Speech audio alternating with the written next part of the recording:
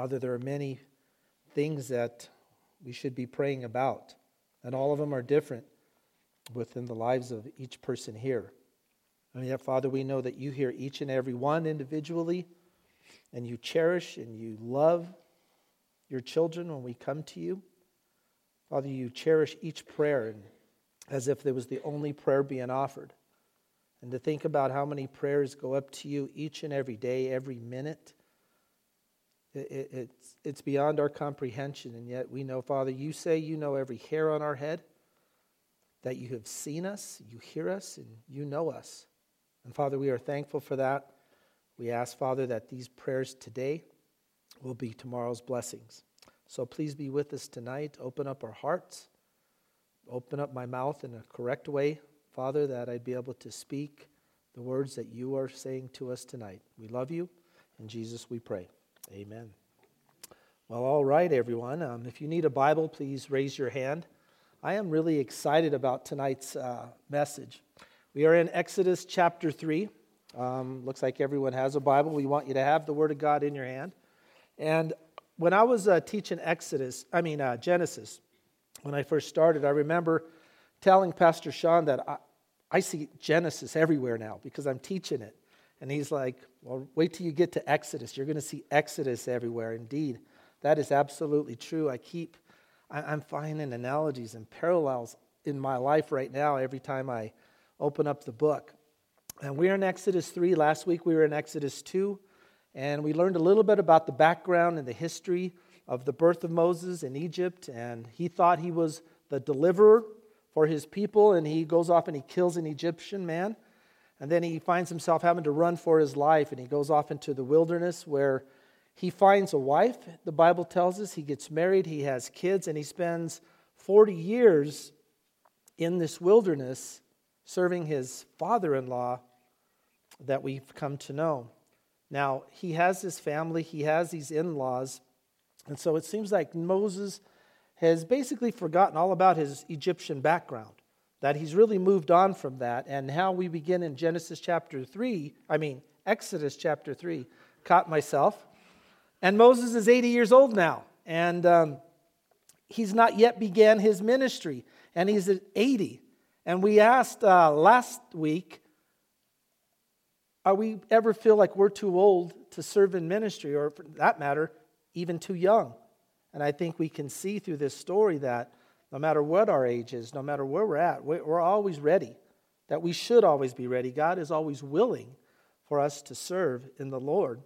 And so God took Moses to Midian, and he made him a shepherd for 40 years because he had to learn that deliverance was going to come through God's hands, not through Moses' hands. Now, chapter 3 here breaks down really nicely into 3 sections. The first section, I'm just going to say God appears to Moses. There we go, the slide's working. Verses 1 through 6, God appears to Moses. In the second section, 7 through 10, God appoints Moses. And then in the last section, 11 through 22, God answers Moses. And we'll look at all 3 of those. So let's begin in chapter 3, verse 1. As God appears to Moses. Let's read together. Now Moses was pasturing the flock of Jethro, his father-in-law, the priest of Midian. And he led the flock to the west side of the wilderness and came to Horeb, the mountain of God. The angel of the Lord appeared to him in a blazing fire from the midst of the bush. And he looked, and behold, the bush was burning with fire, yet the bush was not consumed. So Moses said, I must turn aside now to see this marvelous sight, why the bush is not burned up. When the Lord saw that he had turned aside to look, God called to him from the midst of the bush and said, Moses, Moses. And he said, Here I am. Then he said, Do not come near here. Remove your sandals from your feet, for the place on which you are standing is holy ground. He said also, I am the God of your father, the God of Abraham, the God of Isaac, and the God of Jacob.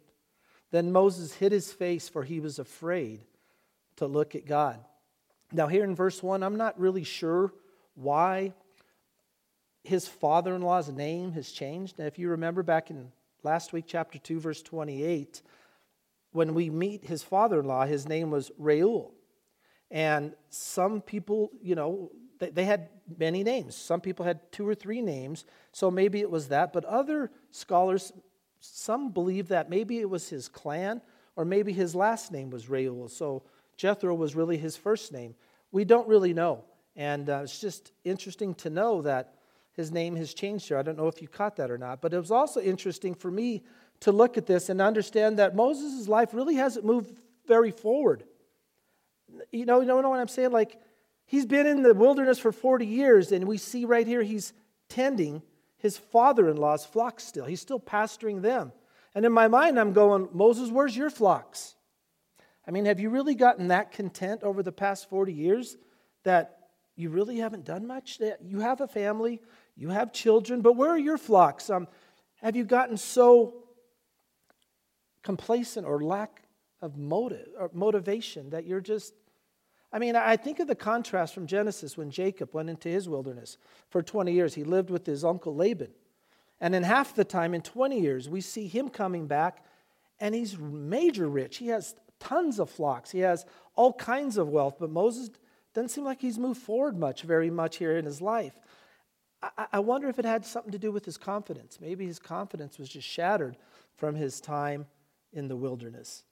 But it says here that he brings the flocks and he comes to Horeb, the mountain of God. Now, just for clarification, let me just say that whenever you see these words, Horeb, Mount Sinai, the mountain of God, just know that it's all the same place. And most people believe that Horeb is the mountain range. Mount Sinai would be the specific peak within that mountain range, so just don't be confused by that. But it's really cool about this specific location. And this is part of the when you study the Bible and God starts laying things on your heart and you start seeing new things. And I'm going, I know I've read this 100 times, but certain things started to connect. This specific location is really interesting because not only is it the place where Moses gets called out, and then later he returns with the people of God and he receives the law, the 10 Commandments, but remember that it's also the place where Elijah is commissioned. Elijah goes to this same mountain as well, and he's commissioned there. Now, many people, I'm not sure exactly why all people believe this, but there's a tradition out there by scholars that infer that Paul may have done some things here on the mountain of God in Mount Sinai. If you remember, after Paul's conversion, he just vanishes from Scripture for a while. He's absent from Scripture for a period of time. And many scholars that believe, well, maybe he was schooled at Mount Sinai. Maybe it was there that he received this revelation. You remember he talks about, I know a man who went to a third heaven. Did he receive the revelation here at Mount Sinai? We don't know. It's just an interesting fact that I really found fascinating as I studied that. And one of the reasons why this tradition, I think, has really sprung to life is a verse out of Galatians 1, verse 17, and I'll just read it to you here. It's up here on your screen. This is referring to Paul, but when God, who had set me apart even from my mother's womb and called me through his grace, was pleased to reveal his Son in me so that I might preach him among the Gentiles. I did not immediately consult with flesh and blood, nor did I go up to Jerusalem to those who were apostles before me, but I went away to Arabia and returned once more to Damascus. They take that verse, and they also take a verse out of, I believe, chapter 4, where it says that Mount Sinai is in Arabia. They combine these two, and they think, well, maybe Paul indeed did some things here with God on Mount Sinai. So it's just an interesting note. But in verse 2 here, we find that the angel of the Lord appears. This angel of the Lord is an interesting personality that I think we should take a minute to talk about him. The angel of the Lord, we know that angels are created beings, that God created the angels. And we know that in the Greek and in the Hebrew, the word angel literally means messenger. The Bible is full of angels. The Bible is full of messengers. The Bible is even filled with angels who have this specific title, the angel of the Lord. And I wouldn't say filled, but there's passages a lot that use this term, the angel of the Lord. If you were to put that in a Bible program, you would see how many times it pops up. Michael and Gabriel, we know the names of these two angels. Gabriel specifically the angel of the Lord, he appeared to Mary. He appeared to Zechariah, who is the father of John the Baptist. And there he tells them, this is what the Lord is going to do. He appears to Daniel, the angel of the Lord, Gabriel, says his name. My name is Gabriel, and this is what God would like you to do. But there is this one particular title, the angel of the Lord, that is used differently. And this title, this angel of the Lord, fits into this category which is known as a theophany. Who is the angel of the Lord? Jesus Christ, the angel of the Lord. Here, the angel of the Lord here in Exodus 3 is going to speak the words of God in the first person. He says, I am the God of your father. The text says God called him from the midst of the bush. Other angels didn't do that. Gabriel spoke in the third person. This is what the Lord would have you do. So we're dealing with a being that is greater than any created angel, because this angel of the Lord also speaks as God. And so Bible scholars really believe, and I as well share this belief, that this is in fact the pre-incarnate Jesus Christ. Jesus is the Word. The Bible teaches us that, and here he is giving Moses the Word. And it goes on to say that the angel of the Lord appeared to him in a blazing fire from the midst of the bush. And he looked, and behold, the bush was burning with fire, yet the bush was not consumed.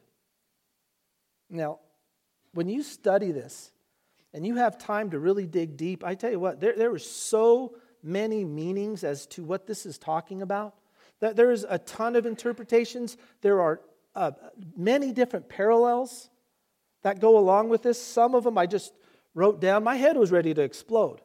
Some will teach with passion that fire is the symbol of God's presence, and that's what this fire represents, God's presence. Others will say, no, fire is always associated with judgment, and they have scriptures to back it up, like our God is a consuming fire, and there's others. Some will say, no, the fire represents the Jewish people who have been burned both literally and metaphorically, but they were never destroyed. They were never consumed. That this divine fire sustains the Jews. And there's others. Like I said, I was like, oh my gosh, am I supposed to explain all of these? But I just started praying like, God, what does it mean for me? What does it mean right now for me? I'm no scholar. And I guess for me, the connection that I make is that the burning bush is very symbolic of Moses himself. And here's why.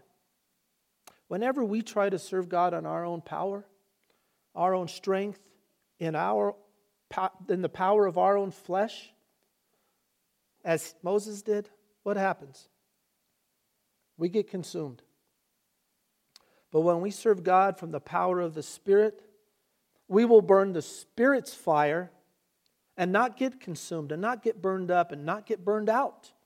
And I think that's very important an important lesson for anyone who's serving in any kind of ministry, especially pastors. I think that's why God took him to Midian, and made him a shepherd for 40 years, because he needed to learn that deliverance would come from the hand of God and not from Moses' hand. And if we're going to be consumed, let's just be consumed by God. And so God, in verse 3, seems decided to get the attention of Moses before he spoke to him. This is so interesting. Verse 3, so Moses said, I must turn aside now to see this marvelous sight, why the bush is not burned up. When the Lord saw that he turned aside to look, God called to him from the midst of the bush and said, Moses, Moses. And he said, here I am. Now we know God could have spoke to Moses at any time and at any place. But he didn't. He chose that place. Not this place down here where he was with the flocks, but this place up here at this time in this bush. And it feels like God had to place this shiny object over here to get him off of the direction that he was going in his life and to get him onto God's path, to come to him. It's like he redirected him, this life of a shepherd. He redirects him so that he would turn aside to the path of God and get on God's path. And at this point, it's when God decides to speak to him. And then it says when God saw that he turned aside, that's when the miracles begin to happen. Church, I think so many times people wonder, well, why am I not hearing from God?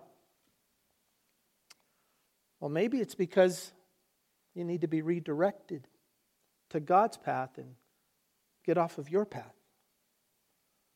Maybe God needs to get your attention before he can speak to you. The best way I know to get off of my path and onto God's path is to get into his word. And God will redirect your life. God will redirect your power, your timing, your flesh. And once he has your attention, you're in the word, he has your attention. He has his spirit, his fire toward his word, he will speak. Look, it doesn't always have to be this huge, miraculous, burning bush type thing. The Word of God is a miracle in and of itself. But it can be this big, burning bush type thing. But it doesn't always have to be. In verse 5, then he said, God says, do not come near here. Remove your sandals from your feet, for the place on which you are standing is holy ground. Now today, when we hear this phrase, remove your sandals, it wouldn't mean the same thing to us as it would mean to the people of this time. We don't typically take off our shoes as a sign of respect to somebody, right? But we have a new pastor, so if you want to go meet Pastor Cody sometime, set up an appointment, just go into his office and take off your shoes, and I'm sure, or Sean, not me. But taking off your shoes was this sign of respect because it was a humbling thing. Because the people of that time, the poorest people in the world there, they couldn't afford shoes. And so if you saw someone who didn't have shoes, you knew that they were poor and that they were humble. And so taking off your shoes here was a sign that you were poor and humble and humble in the state of your being before the great and almighty God. And that's what it meant to them. It was an act of humility, an act of this compared to you, Lord, I'm just so nothing. The ground was not holy because of its nature. The ground was holy because of God's presence. Because of God's presence. And this is one of the things that I really just started getting so convicted about as I studied this out. Because I started to really ask the question and wonder, how much do we really know? How much do I really understand about the presence of God? The Bible says when two or more are gathered, what does God say? I am there. I'll be there. Well, what day of the week do we most find two or more gathered here at Calvary? On Sundays and on Wednesdays, when we have everybody together. And do we believe God's presence is there? Absolutely. We come fully knowing the presence of God is going to be there. Two or more are gathered. God says his presence is going to be there. And we believe it. And yet as I think about it, about for me and for us, I think, how is God telling me to take off my shoes? How am I showing my reverence and my respect for God when we're in the presence of God? The way we worship is what we did earlier through prayer and through song, through our worship songs. We sing songs about God that direct our hearts to God. And yet there's times, church, where I'm back here talking instead of focusing. I'm back here doing business. I'm back here chatting with people and, they're singing. Sounds good. And I'm back here I'm just not focused. I'm not showing the reverence. I think about when we show up late. What made me really think is, let's say Pastor Sean's going to be gone. And he's going to have a guest speaker, and that speaker is going to be Jesus Christ. Would you be late on that day? The presence of God is here, going to be teaching. Would you be late on that day? What's the difference? The presence of God. How little do we really understand about the presence of God? I'm not pointing out anyone. I'm pointing right here. But it's a mindset that really convicted me as I was studying this out. I just thought, where's my humility? Where's my reverence in the presence of God? Humility in the state of my being before the great and almighty God. Now, I know we show humility before God in different ways. One, I see some people, when they pray, they get on their knees. I've seen at our church, people literally come up to the front during worship and just lay prostrate on the ground, just lay down. And what I get convicted of, I remember just going, that's weird. That's probably the most biblical way of showing your humility before the great and almighty God. Like, I'm nothing before you, Lord. Fasting, another great way of showing our humility before God. In verse 6, God says, I am the God of your fathers. And what does Moses do? He hides his face. Like, I can't even look at you, God. He gets it.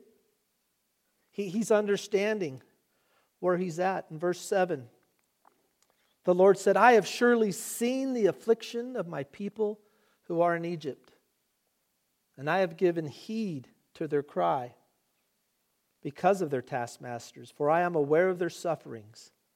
So I have come down to deliver them from the power of the Egyptians and to bring them up from the land to a good and spacious land, to a land flowing with milk and honey, to the place of the Canaanite and the Hittite and the Amorite and the Perizzite and the Hivite and the Jebusite. Now behold, the cry of the sons of Israel has come to me. Furthermore, I have seen the oppression with which the Egyptians were oppressing them. Therefore, come now, and I will send you to Pharaoh, so that you may bring my people, the sons of Israel, out of Egypt. God appoints Moses right here in this section. So God spoke to Moses from the burning bush, and after he told him that he was on holy ground, that he needed to remove his shoes, he tells him who he is, and he says, I am the God of Abraham, I am the God of Isaac, I am the God of Jacob. Then he declares in verse 7, and you could just underline it in verse 7, I have surely seen, I have given heed, and I am aware. And I love the way the King James Version reads. I have it on the slide there. It says, and the Lord said, I have surely seen the affliction of my people which are in Egypt, and have heard their cry by reason of their taskmasters, for I know their sorrows. God declares He is seen, He is heard, He knows. These are the very attributes of God that Jesus spoke about in the New Testament. Your Father sees. Your Father hears. Your Father knows you. He spoke of this. In your giving, in prayer, and in fasting, your Father who sees what is done in secret will reward you. This is the confidence which we have before Him, that if we ask anything according to His will, He hears us. Jesus said, I am the good shepherd, and I know my own, and my own know me. Moses must have often wondered about the condition of his people after he left Egypt, after he was out there for the 40 years. I'm guessing he often was thought, how are they? Does anybody know? But now he understands that God has been watching, God had been listening, God had been knowing the whole time. God says, I have come. I have come. And that's just, look, it's an idiom for divine intervention. I have come. So God is appointing Moses. He's saying, look, I am intervening through you, Moses. I am sending you now, Moses, because I have seen, I have heard, and I do know what has been going on. But Moses said to God in verse 11, who am I that I should go to Pharaoh and that I should bring the sons of Israel out of Egypt? And he said, certainly I will be with you, and this shall be the sign to you that it is I who have sent you. When you have brought the people out of Egypt, you shall worship God on this mountain. So here God answers Moses, who asked this self-doubting question, who am I? Moses is so changed after these 40 years, so changed in his life by this time. He's become so meek and so mellow. 40 years ago, he would have told God who he was. Well, I'm the guy that you've called. I'm the guy who was born into this job. I'm the guy who knows it all, who's seen it all. I'm the smartest of them all. But years of communion with God, years of discipline by God, had totally changed him. And did you notice there in verse 12? Notice what it doesn't say. And he said, certainly I will be with you, and this shall be a sign to them. No, it doesn't say this will be a sign to them. It says this will be a sign to you. That is, I who have sent you, Moses. God needed to convince Moses with a sign, with a promise, before he could convince the people. Again, I just think 40 years out there, doubt, wondering, confidence down. He needed some convincing right here. And that's why I believe God just says, I want to give you a sign, Moses. Let's get you started. What Moses thought about himself or what anyone else thought about Moses really wasn't important because God had spoken. That's all Moses really needed to know, was that God had spoken, so I can be assured that I am now the man for the job. Church, who we are is not important. What is important is that God is with us. Whatever task it is that you are assigned to in life right now, whatever ministry at your job is your ministry, whatever ministry you are leading by example at your job, or even in the church, not important who you are. It's important that God is with you. I don't speak well. If you only knew what goes through my head. Just talk to Pastor Sean one day, and he'll tell you all the insecurities I have about coming up here and speaking. I can't do it. I just connect with this. And I just go, man, thank you, God. It's not important who I am. It's important that God is with me. Apart from me, you can do nothing. John 15:5. I will be with you is all the assurance that any servants of God need to understand. He told that to Joshua. He told that to Isaiah. In Joshua 1 verse 5, he says, no man will be able to stand before you all the days of your life. Just as I have been with Moses, I will be with you. And I will not fail you nor forsake you. He tells us the same message today, so never forget that, church. So God answers the questions, Moses, who am I? With these two promises again. I will give you my personal presence. I will be with you. This will be a sign that you will return to Mount Horeb with the people. He's like, that's a promise. Write it down. I won't forget. You will worship God on this mountain. And then Moses has another question. He's like, well, okay, so who am I now? Who are you? Like, who's sending me? Verse 13, then Moses said to God, behold, I am going to the sons of Israel, and I will say to them, the God of your fathers has sent me to you. Now they may say to me, what is his name? What shall I say to them? God said to Moses, I am who I am. And he said, thus you shall say to the sons of Israel, I am has sent me to you. God furthermore said to Moses, thus you shall say to the sons of Israel, the Lord, the God of your fathers, the God of Abraham, the God of Isaac, the God of Jacob, has sent me to you. This is my name forever, and this is my memorial name to all generations. This statement again, I am who I am, is really first to Moses. God is declaring his relationship to Moses. He says, I am. What are you talking about? What are you saying? I am whatever you need, Moses.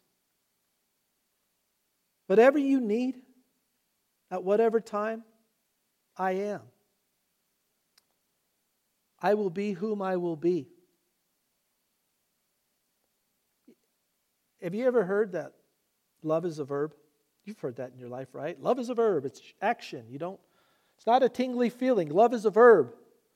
Well, right here, the name of God is declared as a verb. I am to be. Because God always wants to be to you whatever you need him to be. Whatever your need is, I am that. I am your hope. I am your peace. I am your help. I am your guide. I am your strength. I am your righteousness. Whatever you need, I am. I love that. There are 7 famous I am statements in the book of John. Probably most of you know that. 7 I am statements of Jesus in the Gospel of John alone. I am the bread of life.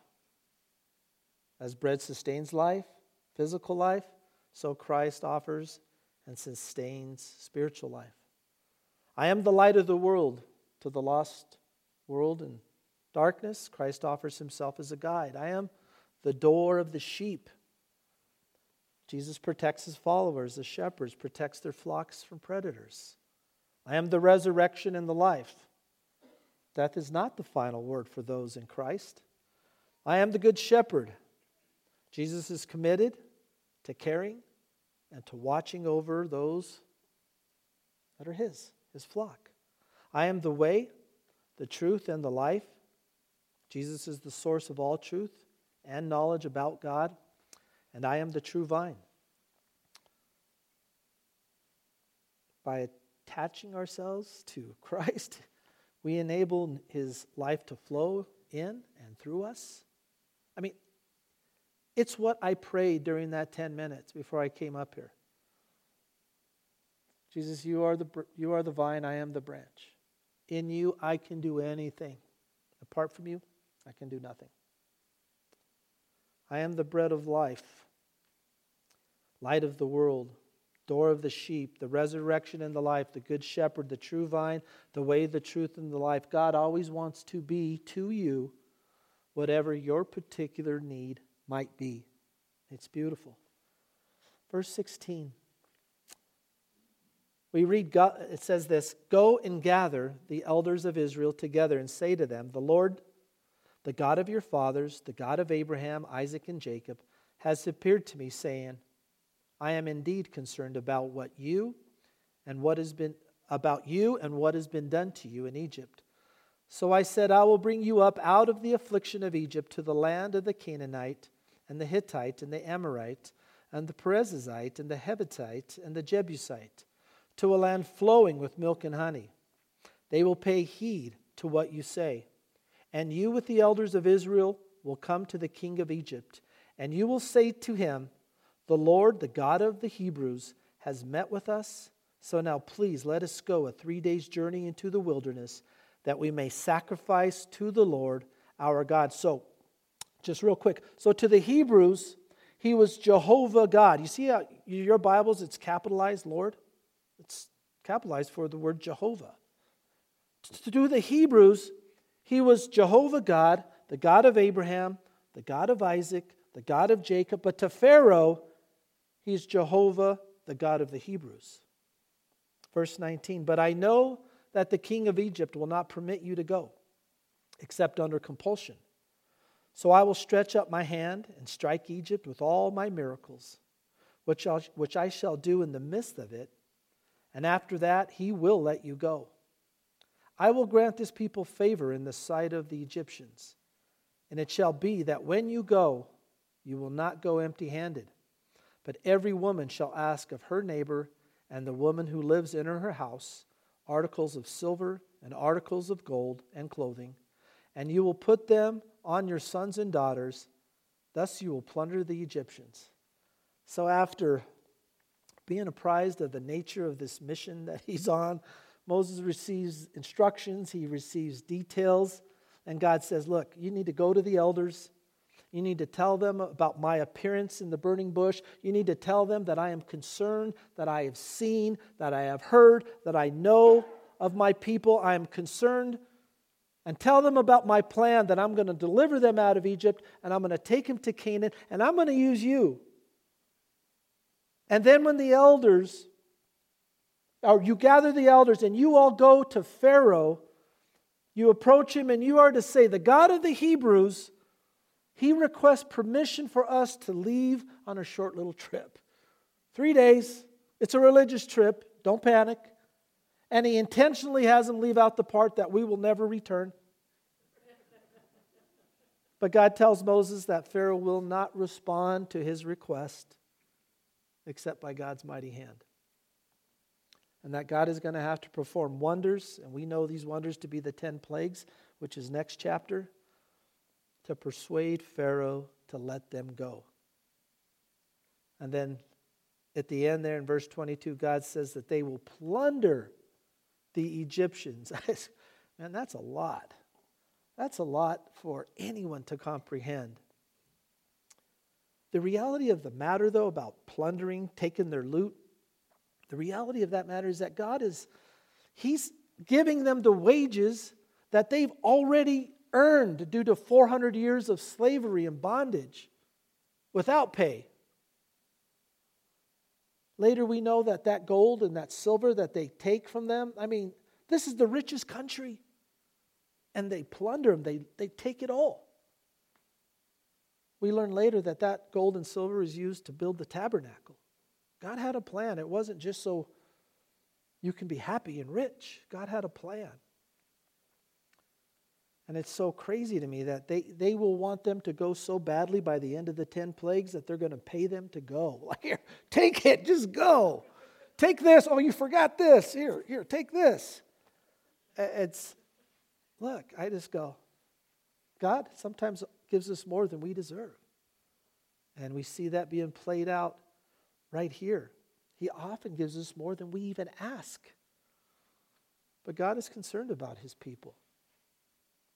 He sees, he hears, God knows. But often, I've been there, we feel like I'm going through all this stuff and nobody knows what I'm going through. God knows. Look, I'm a pastor. Pastoral care is what my title. And sometimes I see and I hear, but I don't always know. God knows. I just found out Sunday about something I didn't know that I wish I would have known earlier. But God's always known. So I love when I'm just reminded that God said, "So I have come down." I'm so comforted by that because He gave us Jesus Christ. It says He is the way, He is the truth, and He is the life.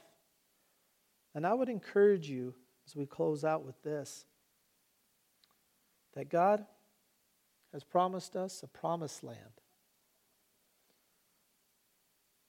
That God knows. And some things will never get answered this side of heaven. But God saw it all. There is not 1 millisecond of your suffering that did not mean something. Not 1 millisecond. It all means something. I just may never know until the other side of heaven. He's promised us a promised land, and it's heaven. God sees and God hears and God knows, and I love thinking about heaven, and I love what it says. You know this passage. "No eye has seen, and no ear has heard, and what no human mind has conceived, the things God has prepared for those who love him. I love thinking about that all the time. I can't even imagine. It's fun to try though, right? Isn't it fun to try what your room would look like and the first people you're going to see when you get there? I mean, I feel like I already know. We just talked about this in Stephen Ministry. And everybody was weeping. We were talking about some tough, challenging things. And heaven, what an amazing place it's going to be. So let's go ahead and just leave it there for tonight. And next week be reading Exodus chapter 4. See, I'm getting better at catching myself with these things. Thank you, God. Let's pray. Our God in heaven, Father, thank you for just your words. And Father, the way they've impacted me. And I just pray, Father, that each week would always be just an overflowing of what you're doing to me. Father, I pray that we would all be able to learn. We would get off our path and get on your path. That we would always have open ears and eyes to see you. Father, distract us if we need to be distracted by something that is miraculous to get our attention on you, as you did with Moses in the burning bush. Redirect our hearts, God. Father, show us when we're going the wrong way. Father, put someone special into our life that would redirect our thoughts and lead us right to your word. Father, I know from experience, as everyone probably here does, that your word is the way, that your word changes us from the inside. And then outwardly, people can see the fruit of that. Father, we pray that that continues to happen, that I would grow as a Christian, as a father, as a husband, as a pastor, and everyone around us would grow as well. We love you, Lord, and we praise you and thank you. In Jesus I pray. Amen.